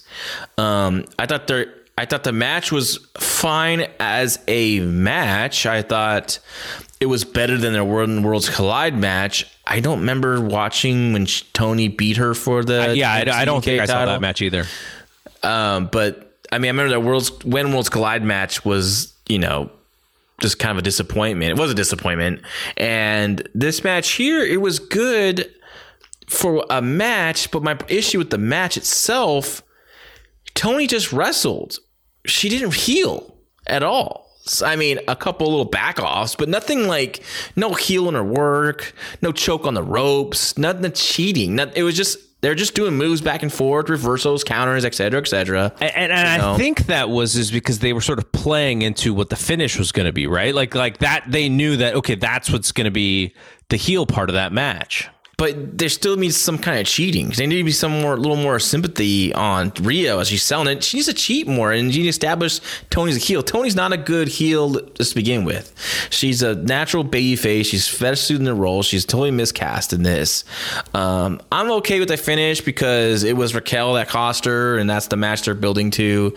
I'm guessing it's going to happen on television soon. I thought maybe it would happen post New Year's Evil, but my guess is Raquel is wrestling Io at New Year's Evil. That's just my guess. So I'm guessing this might be put on maybe next week as a big match. And first of all, I would say a like. It's not on my likes, but let's put a like. I think NXT was smart to advertise matches a few days ahead of time this time around. Absolutely. It definitely helped them. I think with their rating. Of course, they had some big matches on there, but I think they suffer when they don't announce anything until the day of. So they hope they continue this trend of announcing a few days before. Because I think it should be like that because you just don't have a show and no matches announced. Like, it just doesn't make sense to me, right? You're not going to walk in this building and not know what's going on. In my opinion. Or at least that's. No. I completely agree 100%. We've been kind of talking about this. And Chris Aiken writes the Wednesday night preview. And this was the first week since he started writing that column where he was like, oh, NXT actually has stuff that I can write about. Usually he has like one thing, and then he's just like checking Twitter up until the show to add stuff before the show starts. Yeah. And I know things change, and maybe sometimes you have to do that, but there has to be something you can announce ahead of time, in my opinion. This, at least for me, it made the anticipation for this show, even more. Especially when they announced, Kyle O'Reilly versus Pete Dunne. Like, wow, that's a good match. I want to see it. Hope they have a great one, and they should, and they did. So, but I think that's good. I think that I want to see that next week as well. All right, so this next dislike, I think, is going to be a little unpopular because I did not like Karrion Kross's re-debut. Now, I'm going to say this out front. We talked about it when he beat Keith Lee. I think he should be in WWE. I don't think he should be on this NXT TV. I think he's a little too much WWE for me. And I like to see Adam Cole. I like to see Finn Balor. I like to see Johnny Gargano. I like to see the guys who are not built for WWE. I like to see Kevin Owens. Well, even though Kevin Owens has become a really good WWE wrestler. So all that being said, I thought his body looked a little soft. I thought he was not very explosive in this squash match. Like, I watched him in the corner. He looked a little bit apprehensive. And the guy that he was facing is in a wrestling singlet. He is a wrestler, collegiate wrestler. And so Kross does the thing where he does that suplex to set up for the choke. He kind of he has his back, and he crosses the legs in the front, and he sits there with kind of just one arm hanging around the guy's chin. And Troy, rather than fight from that position, he puts on this like scared kid face, like, oh no, I know what's coming. And if he's a legitimate collegiate wrestler, the second Kross doesn't actually get to the choke, like, Troy's escaped, like, before Kross can even blink. And so I thought that was really sloppy. If it was a different guy, if it was just like a little skinny jobber and Kross did that, then you're like, okay, he intimidated the shit out of this kid. And that makes sense because he's just so strong. He can hold the kid by crossing his legs over his, and his arm is so strong he can hold the choke with the one arm. But because Troy is a wrestler, I was just like, okay, that's just not realistic to me. Troy's out of there before Karrion Kross even can blink. So I didn't like that match. Maybe he was knocked out by the Doomsday Suplex. But then he wouldn't make that scared face like that. Like, if you go back and you watch the face. No, I know. I have an issue with it too, but yeah, go ahead. But look, Karrion Kross is he's got maybe the most upside of anybody on the NXT roster as they go up to WWE on the men's side. I would say Rhea Ripley's equal. Now, who knows what the booking is? You know, I would hope that Vince sees both of these guys and goes, okay, we're pushing these two to the moon. On the men's side, Cross got the size. He's got people in his corner. I think he's going to do great. I think he's kind of wasting time here in NXT. So I get that piece. And so, maybe it's just a little bit of frustration because I know he's probably going to beat Finn or whatever to get that belt back. I didn't like the way that they re-debuted him, and I hope he's a little bit more Goldberg and a little bit less like thoughtful, thinking man's big man, to an extent, I guess. Yeah, I think he needs to be in NXT for a little while. I think he definitely has some holes in his game. He's a great character. Has a great presence, great look. Like you mentioned, softer, but I think he'll tighten up there. But he is coming back from the collarbone, right? It was a shoulder separation or something. So it looked like collarbone whatever it was. But anyways, so I think it's going to take some time. Maybe he might have been back just a tad bit early. He probably was a little bit hesitant because, who knows how many matches I know he's probably, training in the PC to get, the rust off. Once the lights hit and all that kind of stuff, he's human, right? So I'm sure he was a little nervous. And plus, does he want to get hurt again? With how, after a major injury, is there trust? That right? stuff is completely real, 100%. Yeah. So my issue was the finish itself. The head and arm or the rear naked choke, cool finish. I like it, right? But I think he needs something more impactful. I think he should have debuted a new finish or just done the damn Doomsday Saito as his finish, right?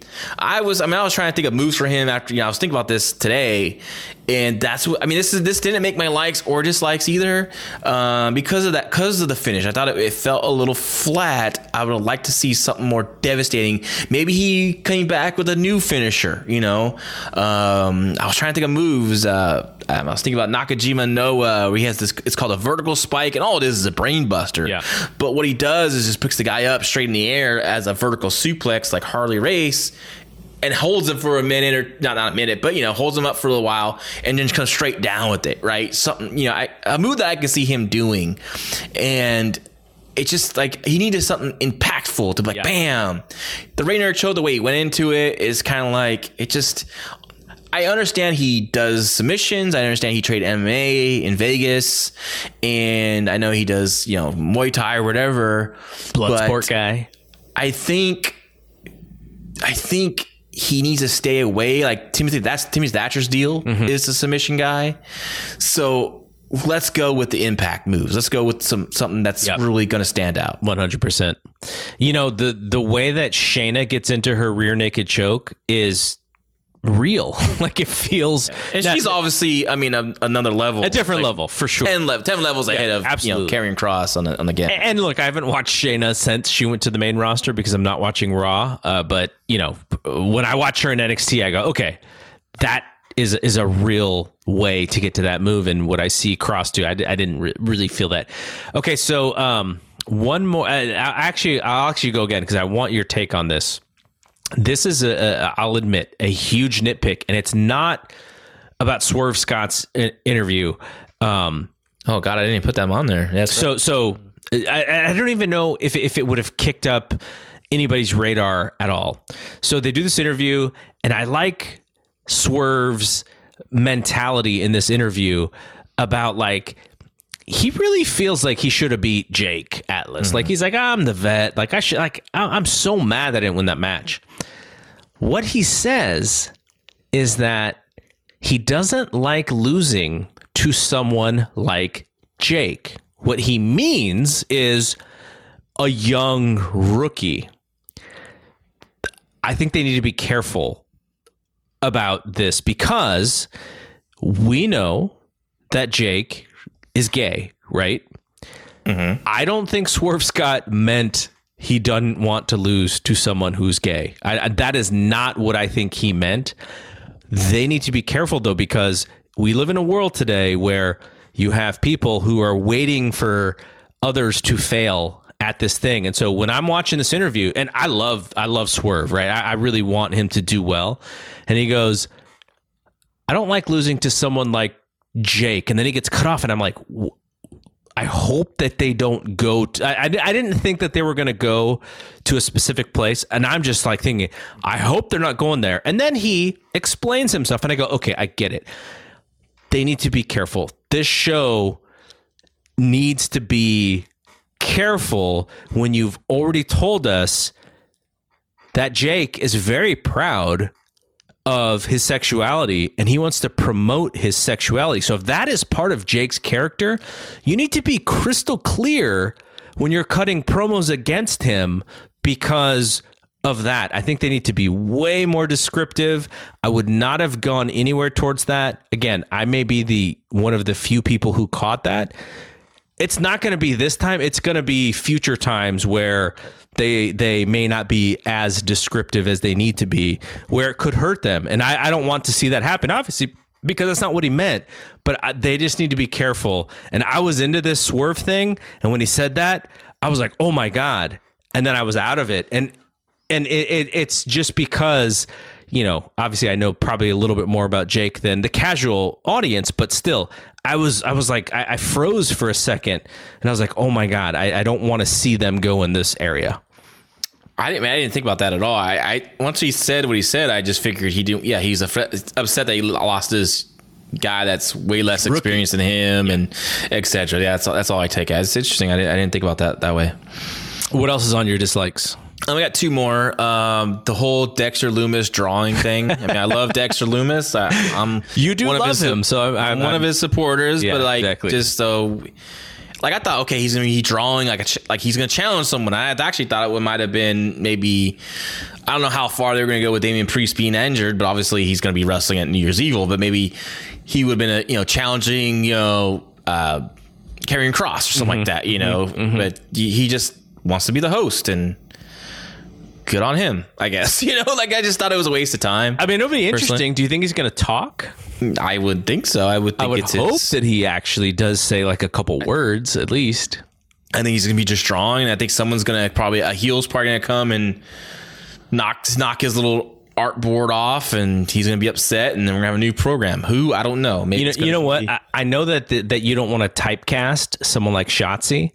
She did such a good job at Halloween Havoc. I would have just brought her back and just been like, look, she's going to do it again because she's so good at this. You don't need a host every show. Yeah, that's also true. How about that? Let's yeah. And my last one is a little bit of surprise, but hear me out. The Finn Balor promo segment. Now, I really liked, as a promo, really good, but it should have aired last week. How did Finn, after the Kyle O'Reilly Pete Dunne match that happened in the middle of the show, send a very produced promo after Kyle won? I thought that was very, very stupid. I thought what's funny? It should have aired next week. What's funny is that the second Kyle wins that match, they have the graphic, and my brain went, "That's okay." No. I agree. My brain went, oh, okay. They basically made two graphics, just if Kyle won or if Pete Dunne won, but I didn't go to that level that you just went to. So let me be clear. This should have aired next week. I think they should have aired a Finn Balor promo in the first hour before this match, where he talks about both men. He talks about Pete Dunne and Kyle O'Reilly in the same produced style. It would make sense because you would figure he was able to produce it or have someone come there to produce it, and that's all good, right? But it just seemed so weird that he had this heavily produced segment with just happened in 10 minutes later, ready to talk about Kyle O'Reilly. Just really made it fake and silly. So that's why it ended up on my dislike list, which anytime Finn talks on the show, I really like it. And like I said, what he said about Kyle in the New Year's Evil match, all great stuff. it just looked so ridiculous that it was so produced that if he was there in the back, he did this back with on his own. Yeah, that's cool. That would make sense. He's there watching the match, but he has a really good guy that's ready to produce videos for him. So good on him. Yeah. All right. So let's talk about these likes. I imagine leading off both of our likes is the Pete Dunne and Kyle O'Reilly match. When I started doing this because a lot of times when I'm watching these shows, I'm kind of doing a couple different things. I'm writing notes like you are, and I may be kind of, on our Fight Game Podcast Facebook group, and I'm kind of typing, especially during AEW, because I'm watching that live. I'm like typing stuff, and so sometimes I'm not watching as intently as maybe I could have because I'm just doing a couple of other things at the same time. But when there's a match that I really want to watch, what I've been doing lately, and some people get a kick out of this, but I put on weighted gloves and I just start shadowboxing so that I make sure that I watch intently. I watch the match and I pay attention to the match. I did it with Moxley and Omega, and I did it again here with Pete Dunne and Kyle O'Reilly because I didn't want to I get a text and I look away and then I miss something. So I wanted to focus 100%. But this match was really good. I have one specific issue with this match. It has nothing to do with either of these guys. NXT promotes this match as uninterrupted. And I was like, oh, so they're going to maybe front load the show with commercials or back load the show with commercials. Or have a sponsor that's going to cover the exactly. time. Yeah. But instead they just do the same picture-in-picture that every other match that they have on that show did. But we got to give them credit. I fast forwarded this picture-in-picture too as well, which I probably shouldn't because they're having such a great match. But I'm sorry, I'm watching two shows in one night. I gotta do it. I definitely fast forwarded it. It also, I'm not a big fan of watching the little screen. No way. Right? Why? How? And there's no announcing. Yeah. I don't like to watch silent wrestling. When they said they were going to picture-in-picture, they actually did. I was gonna tweet to Jim Ross and say, I don't know if it was just certain markets that they do picture-in-picture for TNT. Or is it just a plain rib on Jim Ross at this point? Because every time on this week's Dynamite where he said we're going to our picture-in-picture, right, quality, our famous it restaurant quality, picture-in-picture, it never went to picture-in-picture, which is good on me because I don't care. But I just thought it's this is a rib, or certain markets only get the picture-in-picture. It could be cable systems because I definitely got it. Watching the Hulu version, Hulu Live. Okay. But I also know that there's a Fight TV version of this show that people pay for. I think it's called AEW Plus or something, where they don't actually shoot the commercial. They just stay on the match and then commentary. There is commentary, but I hope that they're not saying stuff that they don't want people to hear. With that famous UWF. Tape where it's a fantastic match, and I forget who else, but Jim Ross and Michael Hayes are just all of a sudden they go to commercial, but it's still airing, but you hear their talking and they're like, this fucking match sucks, and they're just burying it. It's just hilarious. But if that's the case, I would order AEW Plus just to hear Jim Ross just bury shit because he's so fun. I imagine he lets a couple things out for sure. Oh, I'm sure he must go, what the hell? And, but anyway, but this match I thought was freaking great. I mean, I like these guys anyways, but still, they could have a stinker or overbook something or just drive me insane.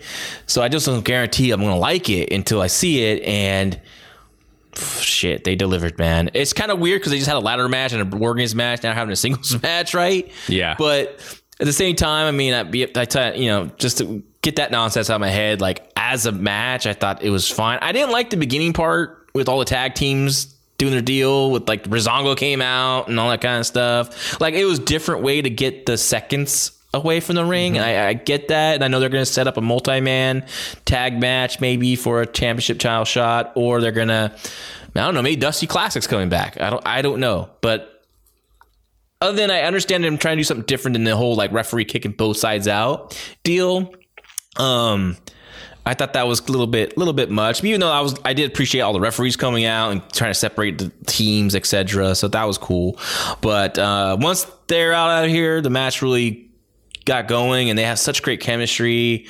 I like the idea of Kyle getting another shot. I thought maybe Pete Dunne just for something new and different but there's this history of this great classic match that Finn had with Kyle O'Reilly, and what do you think? Do you do a title change? I don't. I think you have Finn once again retain it, but you still showed that Kyle was once again a step away from just winning the championship, and I think that he should beat Finn for the title somewhere down the line, maybe WrestleMania time, maybe even hold off to SummerSlam time. You don't think they're going immediately to Cross as soon as possible?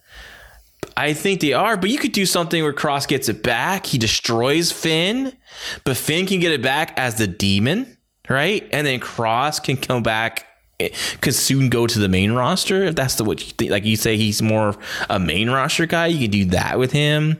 I do think the Demon versus Karrion Kross is definitely going to happen. I think that's just a natural matchup. We haven't seen the Demon in a long time in NXT. It's been a while. So it will mean something when it happens, and I can just see him destroying Finn, and Doomsday, etc., all this kind of stuff. And then, Finn in the rematch has to go deep and go to the Demon and possibly win it back. And then you can have Kyle beat Finn somewhere down the line. I still think you still need to establish Kyle. I mean, you already did with a great match, but continue it, get him close one more time. And then in their trilogy, because I think they can have a great trilogy, have him win it in that final third match. All right, so we'll get through this because we're coming up on that 2-hour mark. So we'll get through the rest of this really quickly. We break it up. We break the detail down. No. I think it's fine. I think it's totally fine. If it was nonsense and it was us trying to find ways to extend the show, then not good. But no, it's all what we watched, and it's all information that is I think is good information and necessary for these shows. So, I think we get deep. And I think that's what our fans like. So I know it's a long show, but thanks for sticking with this, guys. All right, so like I said, I like the Storm and Ripley match. I thought it was really interesting that they were in the main event because I thought Dunne and O'Reilly was the slightly bigger match because there was just there was a reason that they were having it. Really, it was to get to that title. So I would have actually put Dunne and O'Reilly in the main event and had Storm and Ripley in the top of the second hour. But I do like when they put the women in the main event. It does make the women's division feel very special. It makes Ripley feel like a really big star, which is why it frustrates me when she loses. But so the other one that I had, and I'm thinking that this is on your list as well, is the Ciampa match, because I thought it was pretty much the way that you make a guy when you are going to beat him. I thought that was a really strong version of what to do in that situation. Yeah, I had this on this match, this Tommaso Ciampa Tyler Rust match on my list as well. Just because as it kept going, I just kept liking it even more and more. Tyler Rust, Russ Taylor, Ryan Taylor, as I know him from the California scene. How long has he been around? I remember he just a young skinny kid back in 2005, 6. That's a while. That's a long while. I mean, he was a skinny little kid, and he obviously filled out, and he traveled some, and like he wasn't like he was like he traveled on his own. He didn't really make waves. I don't think I don't think he really stood out. He's a good quality worker, good talent. I never seen much personality from him. I feel like he's a good, mechanic in there, and good, he's a good guy to have on the card kind of guy. I think putting him in Malcolm Bivens is a good idea because I think Malcolm Bivens can do the promos for him, and maybe he can be kind of like this cyborg, just kind of like, wrestling machine kind of a guy. This is really going to prove how good Malcolm Bivens is as a manager, I think, how he can carry his end there. But I really like that they went all in on him and showcased him, and Ciampa, him had a really great chemistry. It made me want to pay more attention to what Tyler Rust is going to do in the future, and so I just think it was great. Even I like the Ciampa Thatcher stuff was really good. I thought they had a great match at Takeover, and looking forward that their thing's going to continue. Could end up being a team. I don't know who's going to happen with these guys, but yeah, I liked it. I thought that, and even Triple H, he makes it a point to use those tweets, wisely when he puts over people, and he really put over Tyler Rust in this match. So he definitely sees something in him. All right, what else? Last is the opening tag match. I thought it was really good. I know Leon Ruff had a rough landing there with that dive out, but when this match was announced, I had the exact finish. Not saying how they did it. I'm saying the heel group needs to win because they just got established, right? Kushida can't be beat. Theory needs to be the guy that gets the win for the team. They need, Gargano's already established. Theory needs to be established as a threat. And Ruff is okay to take the fall, right? So I thought they did everything right. And mainly the main part of the match, Kushida needed to be very dominant or a big-time threat for Gargano because he's obviously going to be the next challenger for the North American Championship. So I thought they accomplished everything they needed to accomplish in this match, and it was a good tag match. Okay, so I'm going to ask you the same question I asked you when he beat Gargano that first time in that Johnny Challenge or whatever they did. Are we supposed to take Leon Ruff seriously because he got waxed this entire match? Well, that's his role in this match. Yeah, he's the most inexperienced guy in the match. I mean, he's also not the biggest Matt. He's more inexperienced than Austin Theory. I think as we put two guys together, Austin Theory is going to have advantage just because size and strength, right? Leon Ruff, who's really growing on me. I'm kind of into this wiry little guy that just can do all this stuff. That floating cutter thing is freaking awesome, man. I would save the jumping from the bottom rope to the middle rope to the top rope to once. Oh yeah. I would save it for every 3 weeks because he does it every match. Yeah. He does it multiple times every match too. He does it once. It's a whole spot. I call it the cat mouse thing, right? He goes from bottom rope to the left side to the other side, down under the leg spot. It's the same thing when Tony Nese would do that cartwheel. He'd be on the apron, he'd do a cartwheel. The guy would try to hit him off with his legs, the clothesline or a punch, and he'd cartwheel on the apron and hit a super kick. He did that every match. Dude, how can you be in position on the apron to have this moment every match? I just think it makes the person who has to take that move look a little silly because they're sitting there waiting for him a multiple times.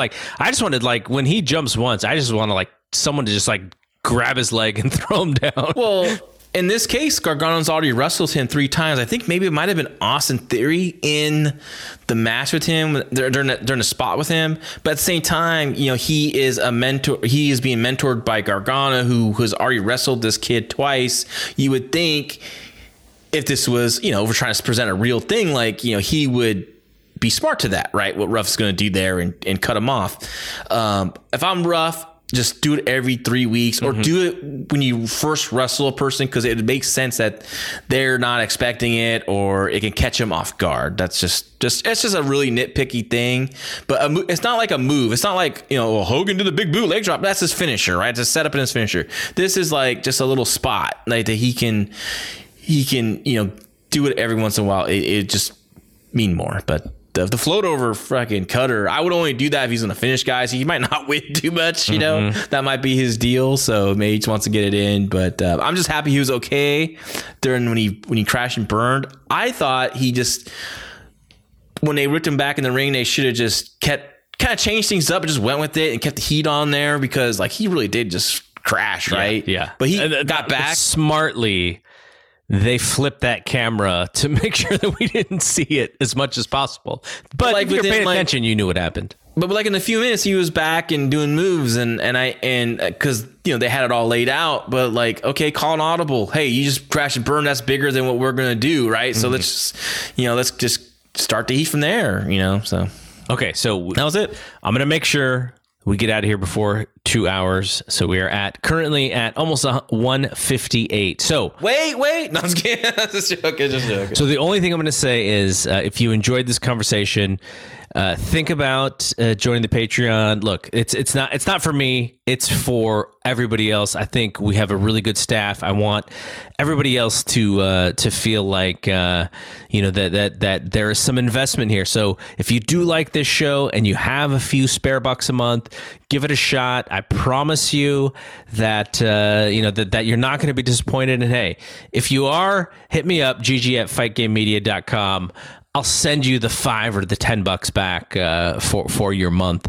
But give us a shot. I think it's pretty good. We've gotten some really good feedback from some really big fans of all the sports. And look, it's an opportunity for us to do something different. So hopefully you do give us a shot. And for those who are listening, I really appreciate you. You guys are awesome. And man, I just can't wait for us to get back to normal time, because we're going to do some fun stuff when we actually get back to live shows. But for John, I am Double G. We'll see you when we see you. Peace out. Whew.